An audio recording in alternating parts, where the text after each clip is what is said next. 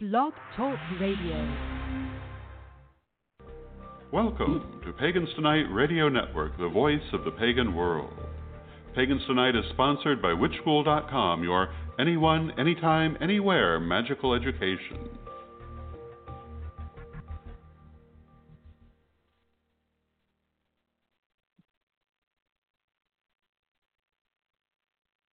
And hello, this is Reverend Don Lewis coming to you from beautiful Florida. And tonight we are going to discuss fear. And Lady Stephanie and Sir Edward have already done their installments on fear. I have not actually listened to them because I did not want to influence what I was going to say. But before we get into the subject of fear, I would like to first take a moment to honor my mother, the Regent Leveda, who passed into spirit 30 years ago, today, September 13th, of 1989. And on this 30th anniversary of her crossing, she is very much on my mind. And it strikes me that I have known her as an ancestor longer than I knew her in the physical at this point. Which is an interesting place in life to come to. My mother was a very wise woman, and her teachings live on in the tradition. And I would like to, as I say, take this moment to acknowledge her memory on this anniversary of her crossing. And may the blessing be upon you, dear mother, always.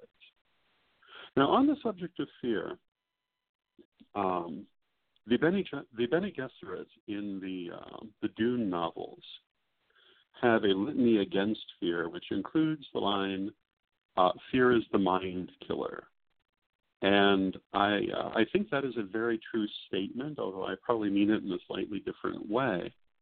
I think that fear is one of the main enemies that we have in a magical life, for a couple of reasons. Fear can certainly undo our ability to work our will in the world by undermining our belief in our ability to do it and in our desired outcome. And it can also go a great distance toward preventing us from truly knowing ourselves and our motivations, which is very important when it comes to working with the world magically. In order to truly get the results that you want, you need to know who you are and what you actually believe. And fear can sometimes stop you from seeing that. And so fear is in that sense a major issue, I think, in a magical life. It's something that we need to overcome, for want of a better way to put it, to look beyond. And when we do magic, when we pursue spirituality of any sort, we really need to find ways to set fear aside. This is one of the reasons why so much in magic works in symbolic ways that bypass the conscious mind and interact with the higher self. And in so doing, they also bypass our fears. But if we can confront our fears and heal them, so much the better. And this is a great deal of what we do in shadow work. We look for our fears, for limiting belief systems, for outgrown ways of being, and we heal and reintegrate these. And the things that we find in our shadow, including our fears, began as good things that we adopted for good reasons, but our circumstances have changed. And it's important to when we look at these things, which may have caused us to deviate from our path, may have caused us to limit ourselves, may have caused us to deceive ourselves about what we truly want, that we not necessarily look at this as being a setback or a misstep, but rather an important step on the way to becoming whole and fully activated in the world by confronting and healing these things. So fear is certainly something that we must confront in a magical and spiritual life and which we do confront if we're truly living that magical and spiritual life. Now, what I really want to focus on, and we talk about this in the degree lessons somewhere, but I think it's in third degree, but I also consider it very important, and that is there's a teaching that I encountered many years ago and adopted, that in the end there are only two emotions that we really have, love and fear. Now, what is meant by love in this context is not necessarily what we would mean in conversation. It certainly is not romantic love. It can be described as divine love. It is coming from a place of balance and security, as opposed to fear, which is fear.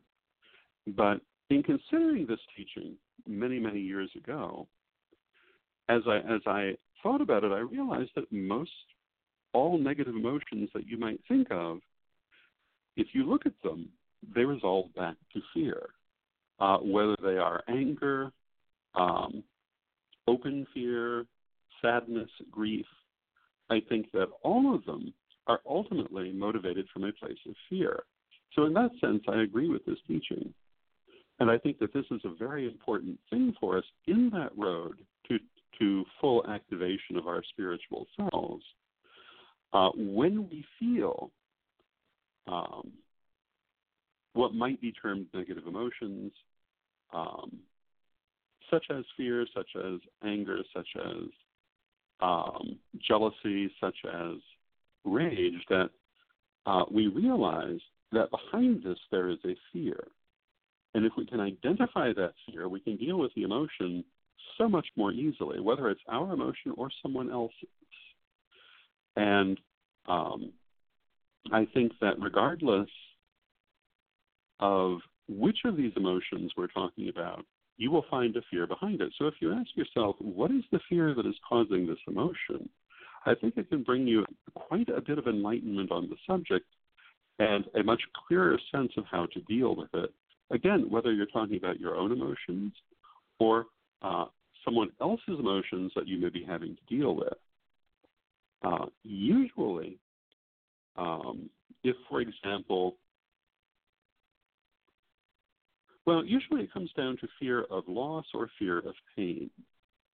And anger, for example, can be motivated from a number of things, such as not getting your way on something or feeling betrayed by something.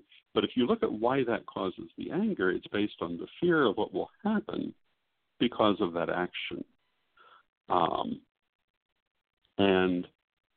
The fear of what will happen, of course, can be different on the circumstance, but that is the root of the anger. Remove the fear, and there's no need for the anger. There may still be need for action, but the emotion itself will be different. One of the things we see a lot in some segments of the magical community is gatekeeping, the idea that it's oh so terribly important to make it very difficult to study these things, a point of view at which I am completely at odds. But when I look at this and ask myself, why do some people feel this? One of the answers that I get is that they are using this as a way of making themselves feel very important and privileged by holding this secret knowledge that they can deny to others. And the fear, of course, is that if others know, then they will no longer be privileged and special. And my take on that is that it certainly is not that makes us special. It's our knowledge, it's our ability, it's who we are that makes us special, not our not our refusal to share it with others. I think that certainly is not a decision I have made, because I've always been very big on accessibility. But I think that fear that the person is somehow lessened by other people having the same knowledge is what motivates a lot of that gatekeeping, which is self-defeating in nature in terms of the prosperity and strength of our community. I think that this is also true in other behaviors that revolve around exclusivity. Dismissing people because they're different from yourself and considering them to be less than yourself is motivated, I think, by the same attitude that if they are equal with you, if their different way of being is just as good as your way of being, then you're less special. And of course, this is not really true, but I think it's a place of mind that many people come from. And I think it's a very unfortunate place of mind, but, you look around society and you see it all the time. All the little in-groups, all the special jargon, which is designed to exclude others, I think is basically coming from this point of fear that if you do not exclude others, you are less special, which, of course, is also a lack of faith in yourself. But, again, if you can isolate what the fear is that is causing the behavior, dealing with the behavior can then become more easy.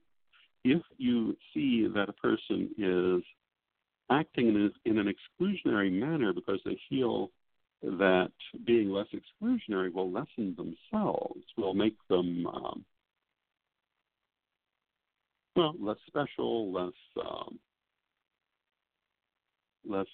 worthy, then if you can find a way to reassure them that they are still worthy, even in an inclusive community, you may be able to get them to accept the idea of inclusive community. If a person is hateful of groups other than their own, sometimes they fear that they would be treated badly by those groups, often because they treated those groups badly themselves. Nonetheless, if you can find that is the motivating fear and address it from that angle, it can sometimes help a situation. I think that all of our different, I will say negative emotions, do resolve back into fear of something. Certainly not always the same thing. And sometimes the fears are entirely reasonable. And sometimes they're not. A lot of people have a fear of spiders, for example. And this is sometimes reasonable and sometimes not. But if you stop and think about the fact that some spiders are poisonous, being afraid of spiders is not entirely impractical if you do not know which ones are and which ones are not. On the other hand, if you do know which ones are and which ones are not, and the spider you're looking at is not poisonous, there's no particular reason to be afraid of it.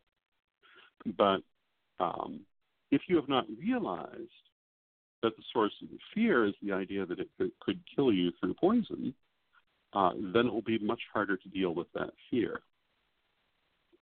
Another aspect from which arachnophobia could be approached is that spiders also represent fate. And how people view them often has to do with how they view fate, the web of karma. If they perceive it as ensnaring and confining and negative, they'll be afraid. A friend and the web of the universe as a delicate dance of life, then they're much less likely to be afraid of spiders. But if in trying to deal with that fear, they identify the relationship between the spider and its web and fate as part of that fear, they can much more easily address and overcome that fear. I think that in a magical life, identifying the sources of our emotions, especially fears and wounds, is very important, and then addressing it is also very important. One of the worst things that we do to ourselves is to bind ourselves with closed wires, thinking we want one thing when we internally actually believe something entirely different. And, one of the famous examples of that is the person wants to get a wonderful job that they have hoped for years but can never get. But if they look within themselves, they find that they believe that they really cannot get it. Well, of course they can't get it. But if they can address that inner fear and heal it, then yes, they will be able to open that door. And this is a lot of what the magical life is about, addressing our limitations and releasing them.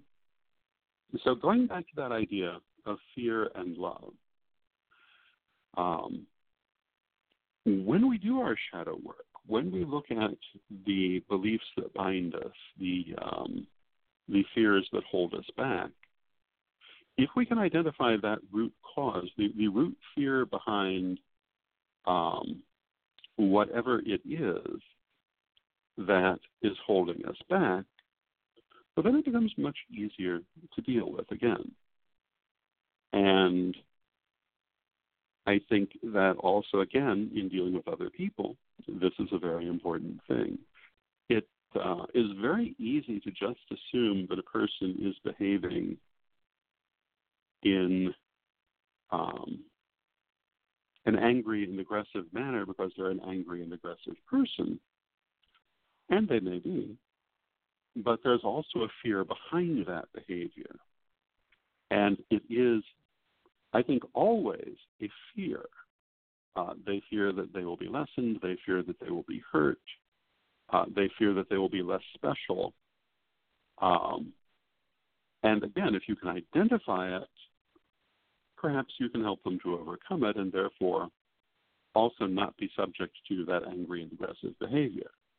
Or if you are the one who is behaving in that way, perhaps you can heal it by identifying what it is that that causes you to have that reaction, which again will be a fear.